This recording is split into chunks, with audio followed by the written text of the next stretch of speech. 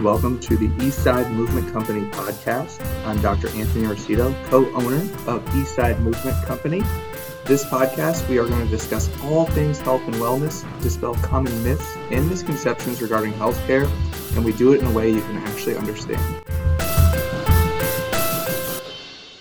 Hello, welcome to the Eastside Movement Company podcast. I am Dr. Anthony Arcito, physical therapist and co-owner of Eastside Movement Company, and I'm super pumped to have on my good friend David Wenger on the podcast. So thanks for coming on. Hey, thanks, Anthony. Super exciting. Do most people call you David or they call you Wenger? I respond to many names. So yeah, at the Meteor, where sometimes there's 3 or more Davids there, we go by last names. Yeah, that makes sense. There are a lot of days, a lot of D names there. Yes. And so you are coach, fitter extraordinaire. I feel like you wear a lot of different hats. Mm-hmm. So tell me a little bit about your background in cycling. When did you start? How did you get started? Because it's definitely a niche sport, right? Mm-hmm. It's not one that is typically offered at a high school or a middle school, that sort of thing. Yeah. No, it definitely took a guiding hand from my parents and my parents' friends, where I kind of grew up in a athletic family. I had an extended family that was really gifted in a lot of different sports, from anything from basketball to track running. But I was terrible at all of those. And I really wanted to be good, but wasn't there. And then when my dad was about 40 years old, he wanted to take some control over a changing body, and he ended up getting really fit through bikes, and I thought it was a great way to connect with my dad, and we spent lots of time riding, and he recognized that and my mom that I was pretty good at it, and got me involved with local clubs that escalated into racing and things like that during my high school years. Nice. And how was the racing scene fairly robust where you grew up, or was it you had to travel a little bit of distance for bigger races or just races in general? Both, where locally there was the weeknight time trial and the weeknight parking lot criterium that I could get to within an hour. So those were in Pittsburgh, Pennsylvania. And then for more regional level competitions, that required extensive travel for our family to get to those. But no, I was able to be exposed to competition kind of within 90 minutes of my house, growing up in high school. Yeah. And then when I wanted to do more, it meant a lot more. Yeah. So it was you're going to spend 7 hours in the car and need a hotel and all these kind of things that are part of the traveling symphony of being a medium level athlete. Yeah. Oh, for sure. And did you continue to ride in college? Yeah. Actually, I was okay as a junior rider. 15 to 18-year-old is kind of what that's what USA Cycling calls a junior. And I got to a category 2 level, which is great. Yeah. But there was definitely people way above me. Yeah. And then just people growing at different rates.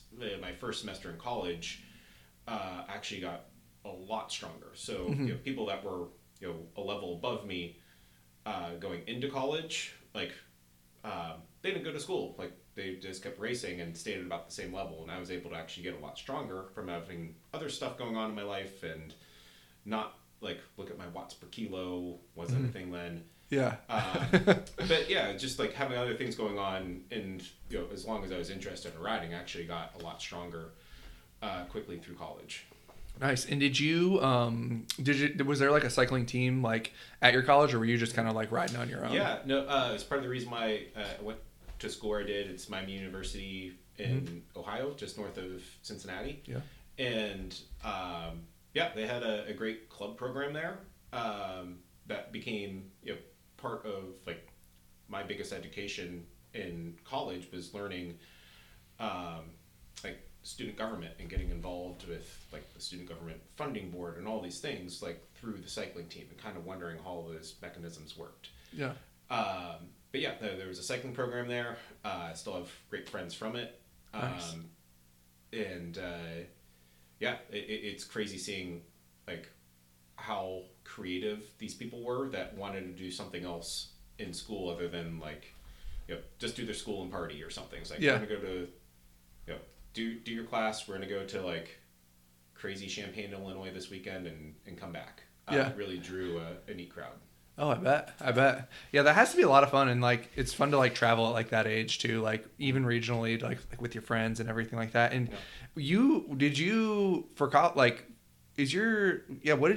end up going to school for? Because you came out, I remember you saying you were in like a different career originally, right? Yeah, went to school, like studying business and public administration and political science and these things where I thought it would take me in a different direction than bicycles. Yeah. And, coaching and basically being a workout generator and a therapist. Yeah. That's kind of where I feel like I'm at now. Yeah. And, which doesn't have anything to do with,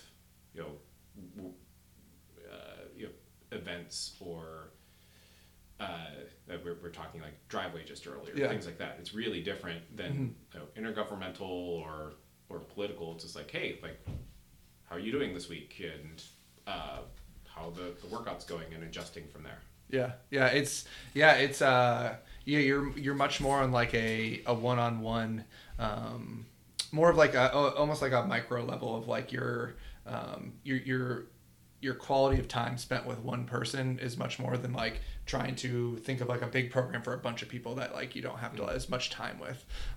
So that's a interesting like transition. So like when did you start coaching, or like when did you know you'd even like coaching? Because like it's not forever, like, right, like everybody's personality is like very different. So like when did you kind of like be like, oh, this is something that could be cool? I was approached about doing it when I was 25, and I was working a job that was social work in Austin, and the team in Austin that I rode for, like at that point I'd come out of being a professional athlete, and I didn't really want to hold myself to that standard anymore. I wanted to do something else and try to serve others versus do something really selfish, like be the best athlete you can be, where it's like, hey, like I can't do that thing because I have to like stay in and sleep or whatever. Sacrifices like athletes make that are selfish, and wanted to do something else. And at some point, the club I was riding with had volunteer opportunities that eventually got me into full-time coaching. It was, gradual steps where it was like, hey, like volunteer for this and volunteer like a bit more, or maybe you can run the registration for this thing, and like, hey, can we pay you for this? And like eventually it became like supplemental income where I was able to stop the full-time job and make coaching my full-time job. Yeah. And were you working a full-time job between like, so I'm assuming you graduated like 22, 23-ish, and then 25 is when you said you kind of stopped like full-time like athlete. Were you working like a full-time job while you were doing that much training, or were you kind of like just solely focused in on like cycling? Focused in on cycling, but I did like, it didn't pay bills. Like, I was a substitute teacher for a lot of the time that I was racing, because I wasn't good enough to get a real wage out of it. So I needed to find other things to pay bills, and also like I had a college degree. It was something where I felt like it was selfish if I didn't use it. But I was a substitute teacher where like there was this great option where there'd be a call every morning, and you can accept like a half day, a full day, or just say, no, I'm not going to do it. Yeah. So, that was a good solution for me that helped make it possible to do an extra year of bike racing. Nice. And were you racing mostly domestically, like in the U.S., or overseas at all? I did race overseas briefly. I was actually like the first like under 23 like U.S. national team rider to be like a full-time student and try to do their program. Yeah. So I was like, an RA in college and like trying to it's a similar theme where I wear lots of hats, and that was one of them. It was like, wow, like you're an RA, like you're trying not to flunk out of college and like also like do this cutthroat sport. Yeah. So yeah, I did some racing over there. But the bulk of what I did after college, all of it was in the U.S. Okay, nice. And so you rode on the U23 like national team and everything like that. And was your specialty more of like criteriums, or was it more like road racing, time trials? Time trials. Yeah. No, it was something where I was always able to kind of like feel out the effort and kind of knew the maximum pace I could just pin for the distance of the event. I credit a lot of that with like some of the first races I did were like weeknight time trials. Yeah. And that's something that hopefully comes back here. But in Austin in the past, before roads got really busy, there was like a weeknight time trial. It was so great where you just kind of got to learn like how hard can I go for this 8 kilometers or 15 minutes or whatever it is. You start to feel it out and perfect the craft of it. Nice. But yeah, no, as a junior, I was good at time trials. It was the kind of thing on Friday nights, instead of like going to hang out with friends, like I'd have my bike on the trainer and I'd have an adjustable stem. Yeah. And figure out like, where could I, put the limit like for each distance of a time trial and be able to hold it. Nice. And then as a U23, right before an under 23 nationals, I did terrible in a road race. It was basically like right up the side of a volcano and back down. It was just like climbing up and down, like and not like 2-minute climbs. These were like 25 minutes, like repeated, and like that's not something like suits my my physiology. But it's like, hey, like that's a race, I'm gonna go to it. And the European director for the U.S. national team was there, like, hey, like I don't think I'm gonna come over like for this final block. He's like, I think that's a good choice. Like you should finish your degree. I think that's where you should be. It's like, all right, I hear you. And like the next day was the time trial, and I smashed it with like, but yeah, just like with that off my chest, like, hey, I don't have to go back. I'm doing this because I want to, and this is something like, kind of knew the course, knew the distance, knew the weather, and like also like with my starting position, I had somebody good to be a guide for pacing. It's like if I catch this person at like the third lap of this time trial, that's probably the right pace. Yeah, and it's impossible to catch that person. Yeah, but yeah, that was the right pace, and it ended up being good for that day for burnout. Nice.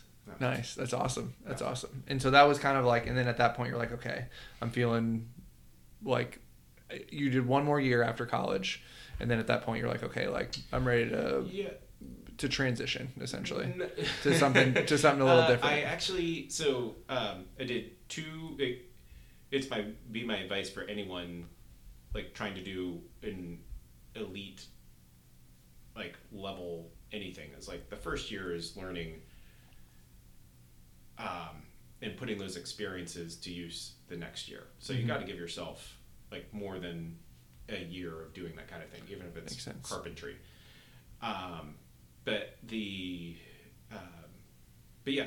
did 2 years there, and then I would have liked to do more, and got like a contract offer from basically what's the equivalent of like the human powered health team now, like this like Health Net team that was $2,500 for a year, and it's like I see the writing on the wall here, and kind of like gave that offer to a friend of mine, and was like, I'm gonna go do something else now, and that was follow my plan of like come down to Austin. I lived in Ohio, but instead of training, like going to go job search, and that was where I ended up with the social work job. Was not that paid a lot, but it was vastly more than riding with like a continental team. And I clearly wasn't doing it for the money. I was hoping like to follow this progression, and I always in my mind's eye saw myself like, hey, like by the time I'm 35, I'm going to be in this career, and then like settle into something in the bike industry. I had no idea it would be with athletes as a coach.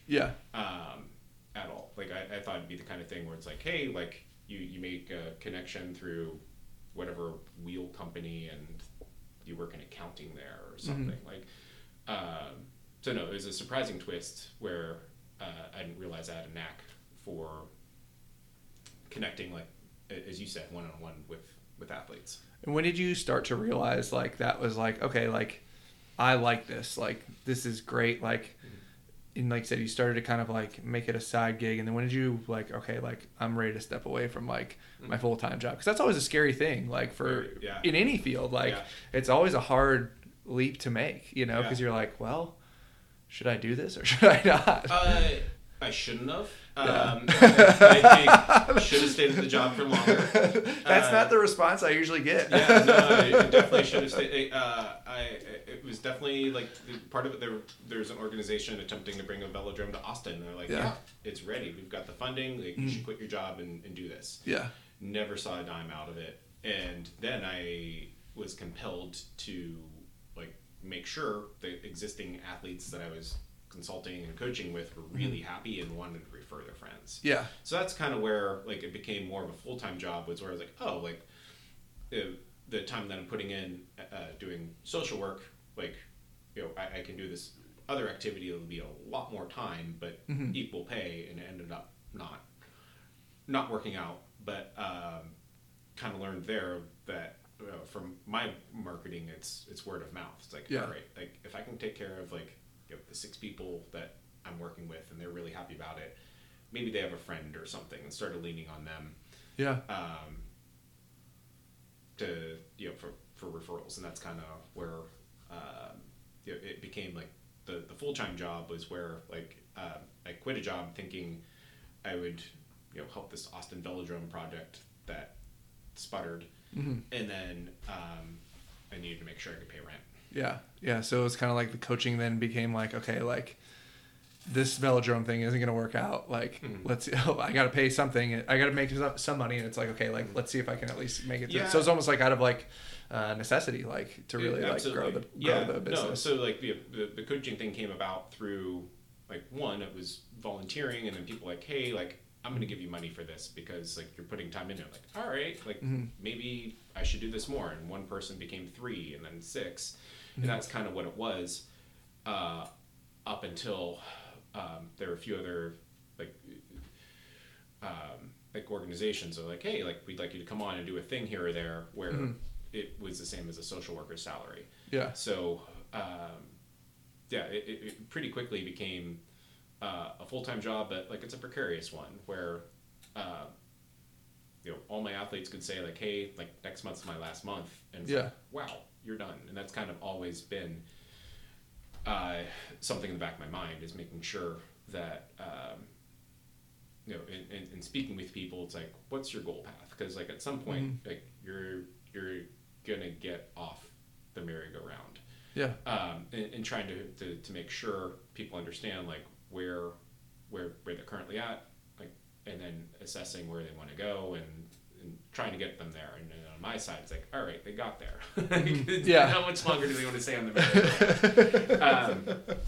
But and that was another thing with to your point of like, you know, when did I figure out I really wanted to do something like this, is when the athletes got really strong, and to a point where like it's like, hey, you're faster than me. That's great. Like, like congrats. Like, this is what we want. That's awesome.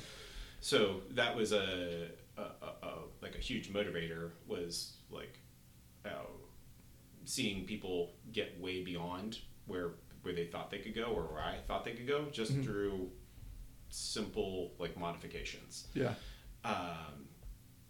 And not trying to be extreme with like you just need to drink coffee for lunch and like do this many watts per kilo, but it's like, hey, like, great, you have this work trip coming up. Can you go to the hotel gym and spend 35 minutes in the morning there? Yeah, things like that really made a huge difference for age group athletes, and started to get a knack working with folks through volunteering. Then it became a job. Nice. Yeah, that's super exciting to hear, like how, like, you know, it kind of like builds, because you know, there's always like people see kind of the end product and it's like, oh, like you have a company with like multiple coaches and all that sort of thing. And people don't realize that it's like, it got there over like a 15-year, 20-year, 10-year time span, you know. You just kind of see like, oh, this looks really great. Like, and you know, it's hard to imagine like where it was at like at the beginning and like how everything like builds upon itself, you know. And so with where you're at now with coaching, obviously the internet is very prominent. And so like, are most of your athletes like remote or most of them in town? Did it always start like that? Or has it just kind of like evolved to that over the last however many years? It's been a wild ride. Yeah. In that, currently my mix is probably like 50% like local or regional and the other 50% regional or national. Yeah.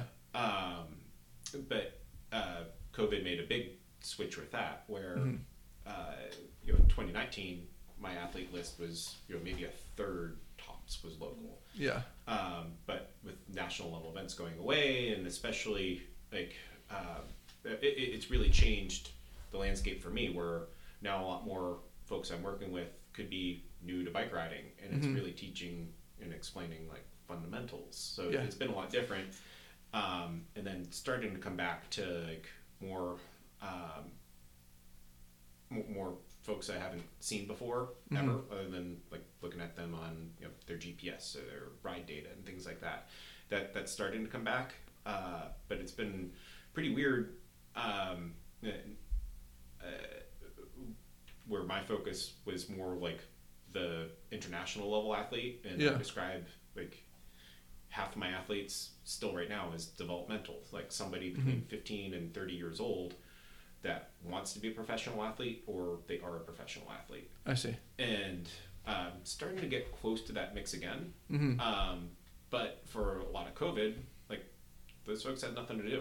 Yeah. And or it was a national caliber masters rider that didn't have masters nationals anymore. Yeah. And watching the pocketbook and things like that where but there were a lot of new folks that started, and with population growth in Austin, luckily we're here and there's a lot of athletes to work with. So it's been pretty nice in that I think there's really good resources in Austin for new athletes. And I don't view other coaches as like competition, like they're colleagues. Like, yes, you should talk to this other person and see if it's a fit, and kind of always have a few referrals like, hey, like let's have a conversation, but maybe like there's other people you should talk to and see if you connect with them. But yeah, a good chunk of my clientele is local or regional, and the other chunk can be from Salt Lake City or wherever. Yeah. And in like, what is in I mean, you don't have to pick one versus the other, but like, how much different is it coaching in like figuring out the mindset of a person who's like, I don't know, say they're like me, right? Like a very, they're like, hey, I want to get more into racing, and like that sort of thing, versus someone, that's like a national level rider that's like 20, like how much different is like kind of the coaching from a standpoint of like figuring out motivation, goals, like that sort of thing. Like, do you and then the other question too is like, do you expect like someone that like is just like kind of learning to be like, okay, this person's probably going to be on my timeline a little shorter than, someone that's like, my goal is like, crit national, U23 nationals, like, I want to win the road race, Yeah. Man, that's a tricky one where, most athletes like you try to set the stage before we even get started, where like setting it up where like it's a good fit, and most people will be around 3 years to a lifetime. Like it's kind of like it there's like maybe a person a year where it's like, wow, like that was 3 or 6 months and that was it. That was but most of the time it's somebody that they already have some type of regimen, and like just trying to figure out like, how can I get a little bit better at this thing that is a pursuit that's making me healthier. And trying to figure out like juggling the balls and not dropping any.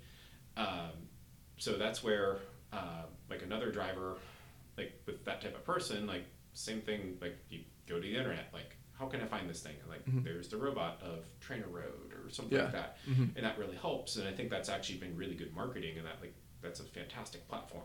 Yeah. Like, you and I use it ourselves, but it does also take a guiding hand sometimes. For sure. And that's where somebody's looking for that extra guiding hand is kind of like you and I are going to get along. Like you already found like a good product, like something that works, but you know it could work better for you. Yes. Yeah. So it's kind of like that person needs the extra nudge to make it personalized. And hey, like the weather's going to be terrible this weekend. Like, and it is. my job's been a lot harder in the last 2 months with COVID, and like basically I've stopped doing calendars 4 weeks out or even 2 weeks out because like things are just so disruptive between like work and what events are happening or not happening and things like that, where it's like really week by week and kind of checking in a lot more.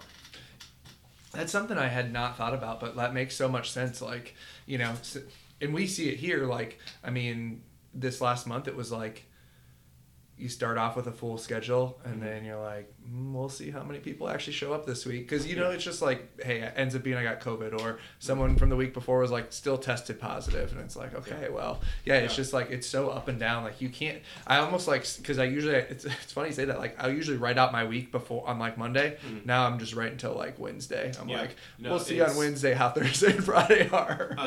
I was touch and go today for like a total different reason, where like just things like are always evolving, but my kid's school yesterday the power went out, and it was because there was a transformer next to the school that caught on fire because there was a bird's nest on it.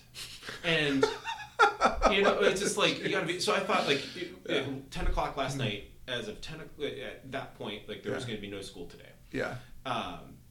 Austin Energy made it happen. Like they got out there, they put in a new transformer. It's amazing. So like school happened today for all these kids. And but it's something where that happens a lot right now, where a lot of people I work with, like it's really day to day on their schedules. If their kid gets sick, or if their boss gets sick and they have to do something extra or whatever, it's really been a lot more work since Omicron on my side, because they seemed, once I had like 8 athletes like test positive with it, like I'm gonna quit counting. Like this is just a thing that's gonna happen, and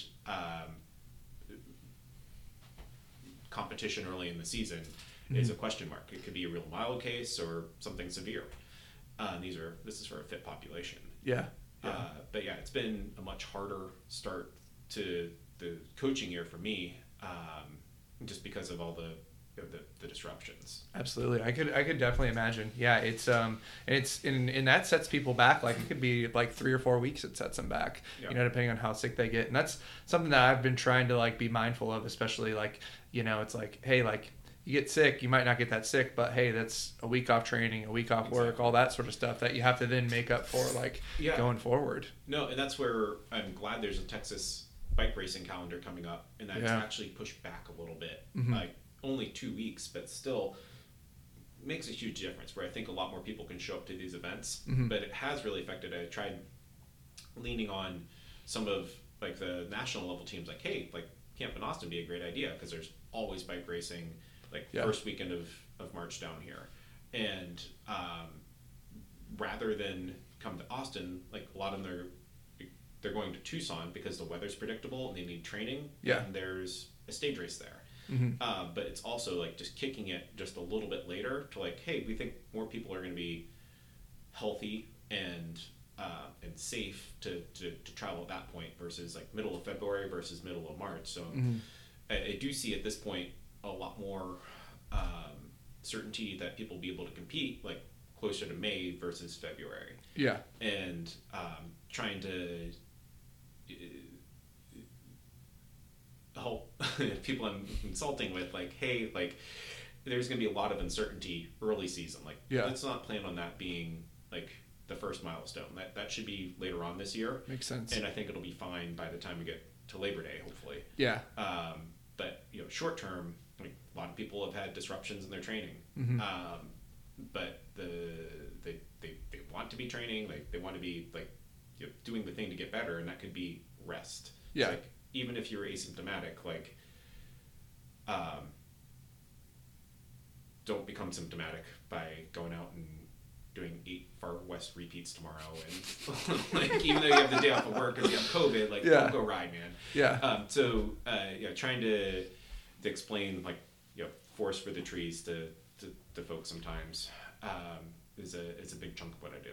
That's a really great thing to bring up, because you probably see it a lot more, but like I'm sure people will overtrain, like if they're allowed, if they like are up to their own like good or not good, I guess, they'll just keep training like and almost like run themselves in the ground, because like you said, forest for the trees, like I was listening to something, it's like a lot of people will think of things in like 3 to 4 month time frames versus like 2 to 3 year time frames.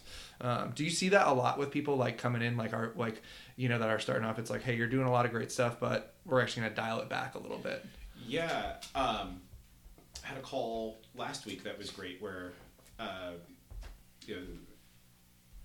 someone similar to yourself, where a guy in Boston that he wants to potentially start coaching to be good for Masters Nationals 2023. Yeah, he's at a different age group that year, and was like, hey, like what kind of things should I be doing now to be ready for Masters Cycling Nationals? Like we don't know if it's going to be in Albuquerque that year or someplace else, but like the first thing you need to do is some mobility work. Stay loose, not get injured, some time in the gym. Like if you can do that, that's going to set you up for like this goal in 17 months, way better than knocking out 2 Zwift races a week. Yeah. So, trying to set that long-term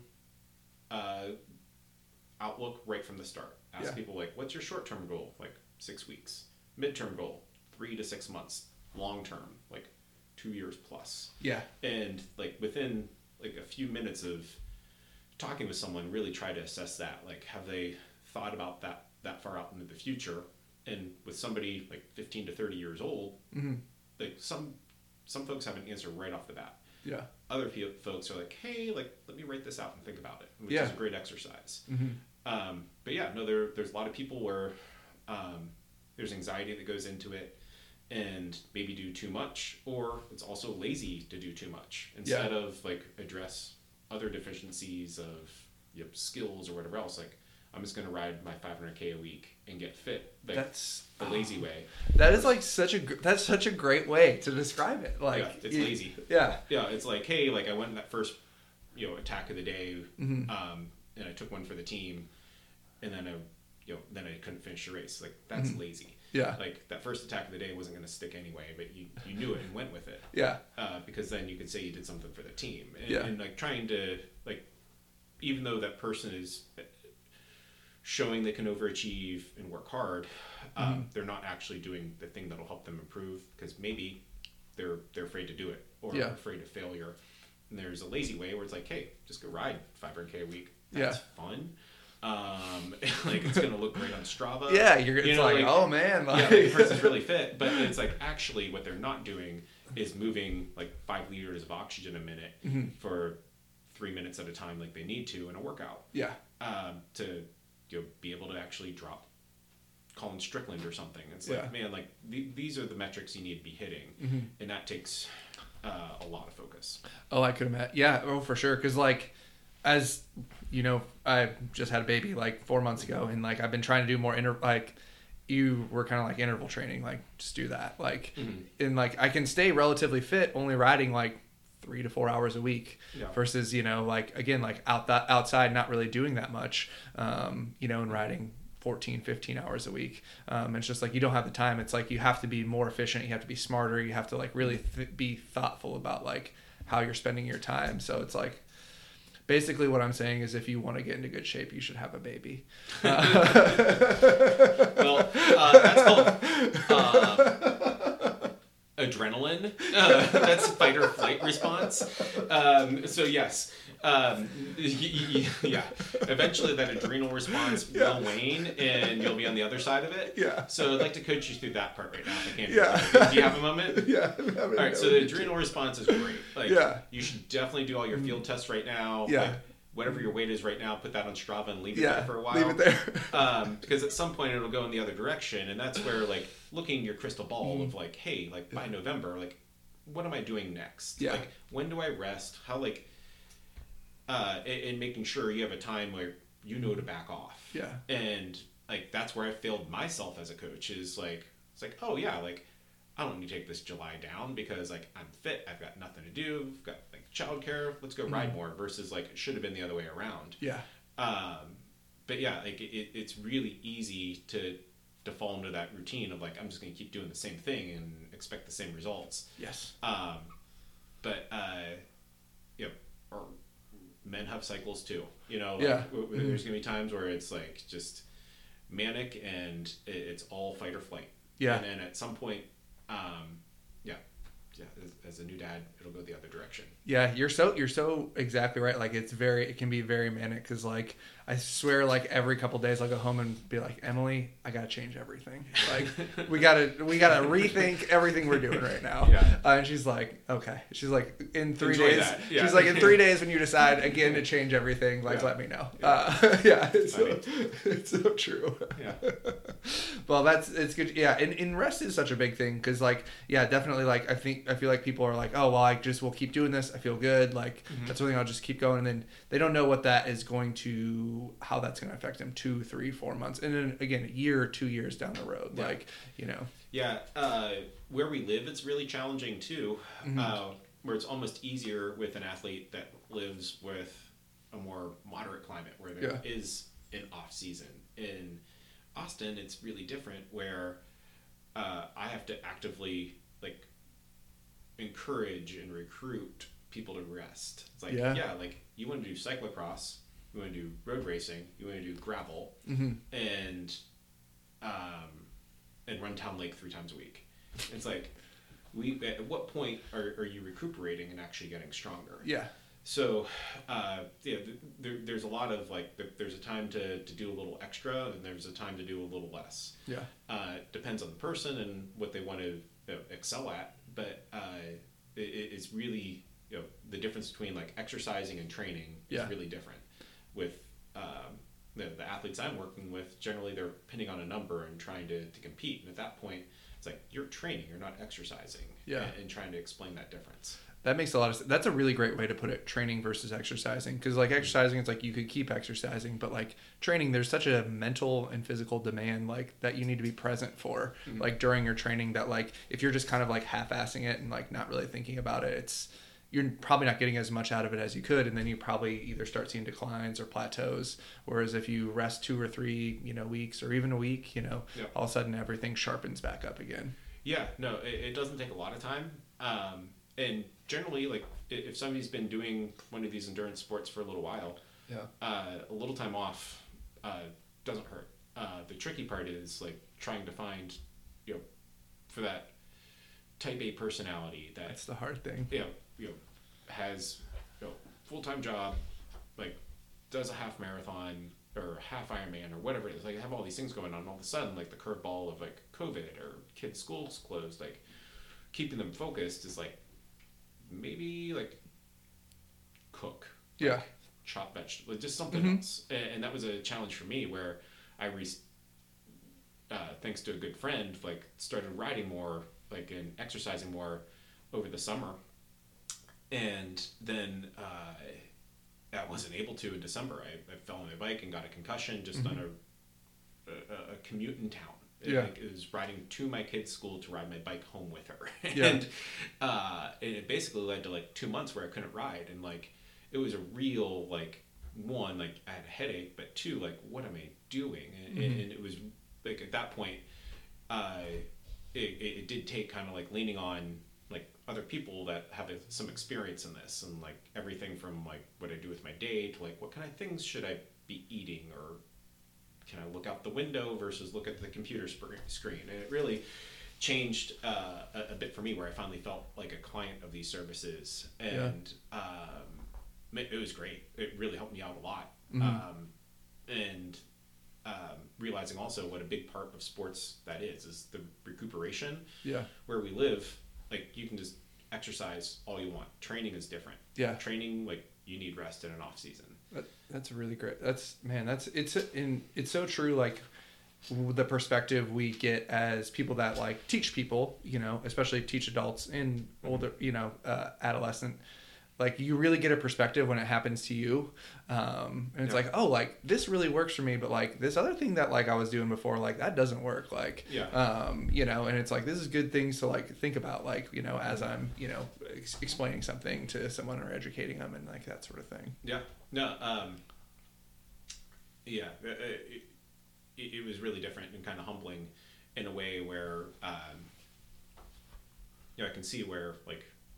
For athletes, like half the athletes I work with are part of an organization where they have somebody to help them with this. It's like, wow, like that's the value of this organization you're in. Like regardless of like your pay or your results, it's also like you have this community and network around you where like they're invested in what you're doing. Yeah, it helps to have that someone to hold the people accountable, you know. And so, you know, with coaching and everything like that, and obviously I would refer to you as like fitter extraordinaire, fitter sensei, and so you do Fits in Town, which I feel like a lot of the local folks like know you for as well. And so we have done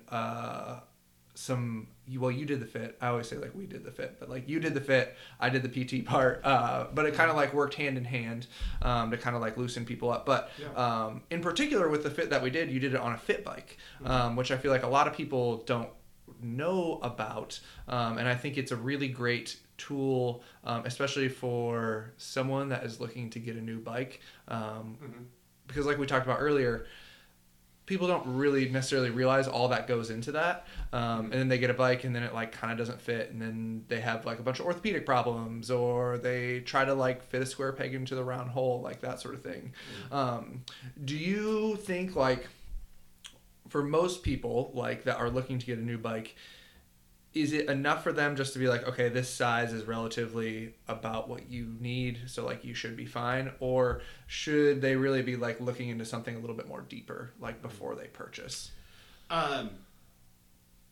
Great question. So I think a lot of it depends on if they have an existing bike, likely try to see how well that fits them, and then figure out if the fit bike is an option depending on what kind of bike they're buying. At this point, so many bikes are integrated in a way where it makes sense to use like this device, a fit bike, where it's essentially two piers, like one holds handlebars and one holds seat, and they raise and lower for height, so we can simulate almost any size bicycle.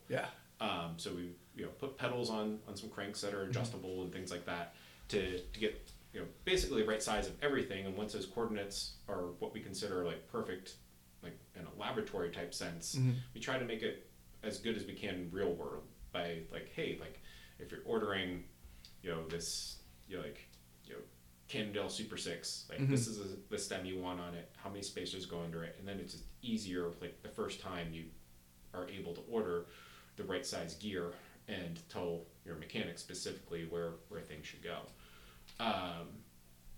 And with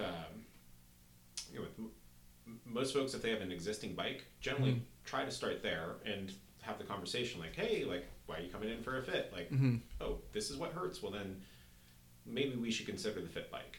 And that's probably about a quarter of folks I'm working with should use something like that. Because 3/4 of the folks already have like a good idea if their bike already fits, like if it's the right size frame.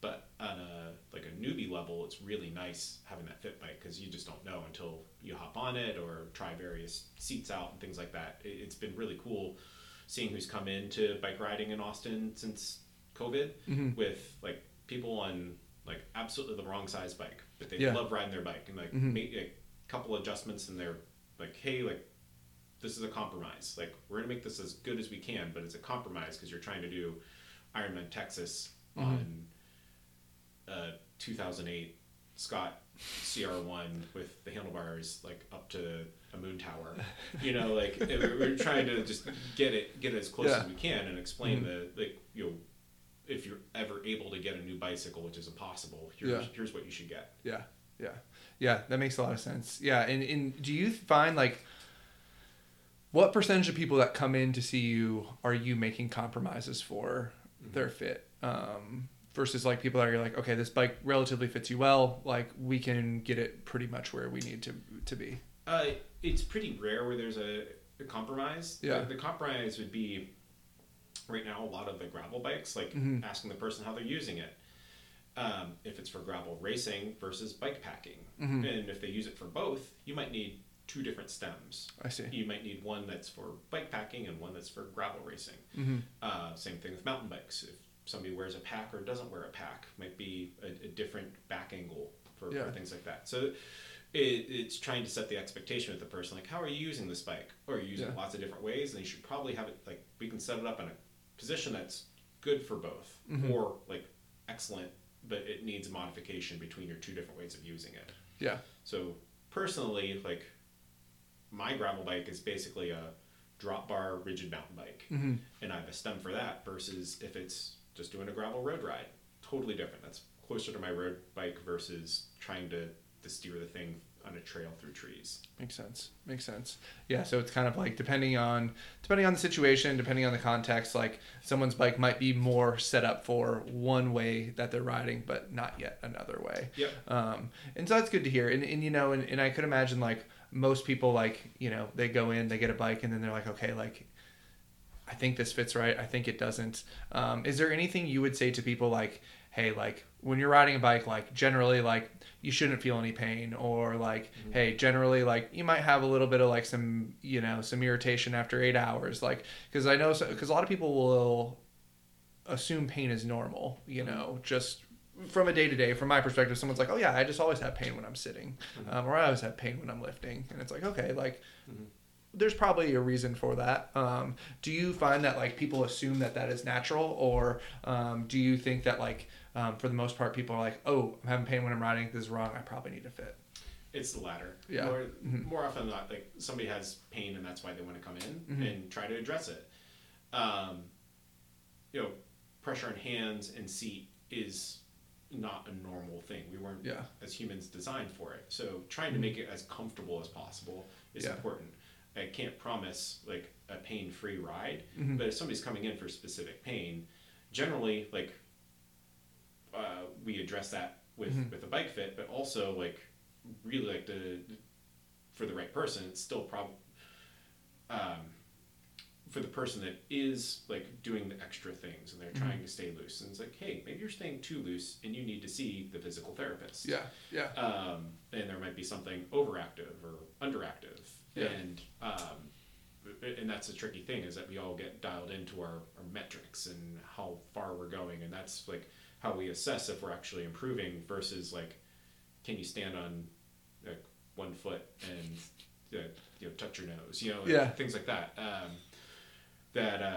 You know, for a lot of folks, we look at the same charts over and over, and it's like, hey, like this is increasing, you must be getting better, versus like, hey, like can you also like move a wheelbarrow around or whatever, just other motion ranges of motion that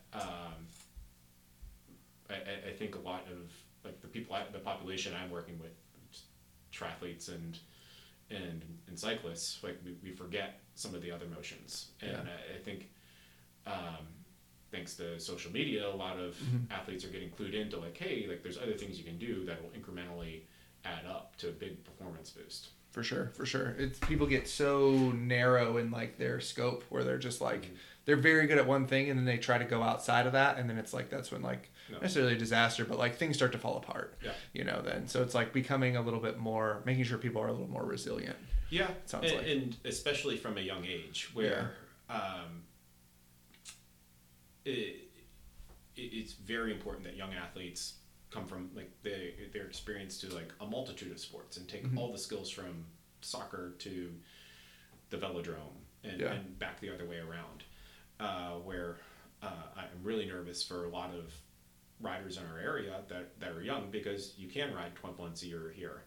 You're not forced to do anything else and learn other skills, where they might be a lot better of an athlete in 5 years if they had to play some hockey or whatever else, like to learn some other skills that could come back over to the bike. Yeah. And in Texas, we're not encouraged to do that. We were like, hey, like if you're not doing your 500K a week like every other lazy cyclist on Strava, you're not keeping up. And it's like, actually, like, you know, doing these other skills could make you a bigger threat in the final 200 meters. Yeah. Yeah, that makes a lot of sense. It does get to be like kind of a keeping up with the Joneses sort of thing. Like you're like, oh shit, all these people are riding 15 hours a week, and it's like, am I doing enough? Am I riding enough? And like that sort of thing. But yeah, it's so true. And so when we talk about like PT and fitting and that sort of stuff, so we kind of started to kind of like develop this to where we're kind of doing a little bit of both at one time, which I think is really great, because as I think we've talked about before, is like we see a lot of people with those like asymmetries, like especially on the bike, and some of that can be fit and then some of that could be body. So what we started to do was I will treat them for about an hour and a half, you know, make sure they're like loose and relatively neutral. And when I always say that, I tell people it's like you're free without compensation to move right to left with like no issues. And then you get them on the bike and like dial them in really well. And it seemed to work pretty well, like pretty great the first time we've done it. Yeah, I agree. And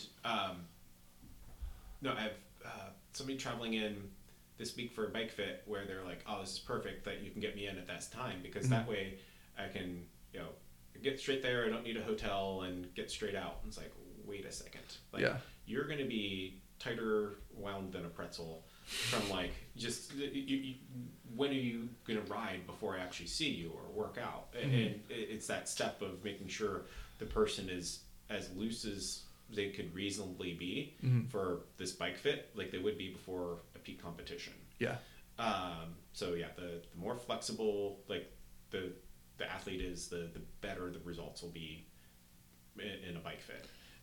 So that's been some of what worked out so well with you, like working in December, was, you know, somebody specifically like traveling in. It's like, hey, like they're going to be planes, trains, and automobiles for 24 hours before this, and not that loose. And it really it took that extra step, I think, to make sure they could get comfortable on the fit bike. And they know they forgot their bike clothes. Did not bring bike clothes. They did bring their shoes, luckily. I think they brought their own pedals. It might have been my pedals.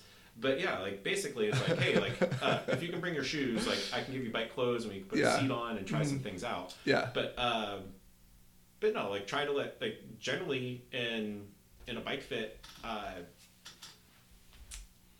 people ride about like in like my garden variety sort of like 90-minute session or so, about 12 or 14K people will ride. And I really try to get the person, like as soon as I can figure out a few things with their feet and shoes, try to get them on the bike and loose, just to watch them ride and let them ride a little bit, and like, but generally like pedal a lot, and it doesn't need to be too hard off the gate, but just try to get the person loose. Yeah, for sure. Yeah, because people are wound up, they're tight, they're even more ingrained in their patterns. Well, thank you so much for coming on. I really appreciate it. If anybody is in need of coaching, Dorada Training, if anybody's in need of bike fits, do they go through Dorada Training as well? Yeah. I couldn't remember if it was separate or not, but I can't highly recommend David enough. He's, you know, super nice guy. Like, his knowledge base is insane. Like, it really is. Like, it's wild to hear you say it, because I just talk about bikes. It's when I watched you do the fit a couple months ago, I was like, holy shit, like this is like, I'm like you're just on another level. So highly recommend, highly recommend. But yeah, thanks again. I really appreciate it. Thanks, Anthony. I really appreciate your service here and look forward to working with you again real soon. Yeah, absolutely. Before we go, I wanted to thank you so much for listening. If you enjoyed the episode and would like to help support the podcast, take a screenshot and tag us on Instagram at Eastside Movement Co. To stay up to date on all the latest from us, sign up for our newsletter on our website, eastsidemovement.com, or give us a follow on Instagram at Eastside Movement Co. Thank you again for listening.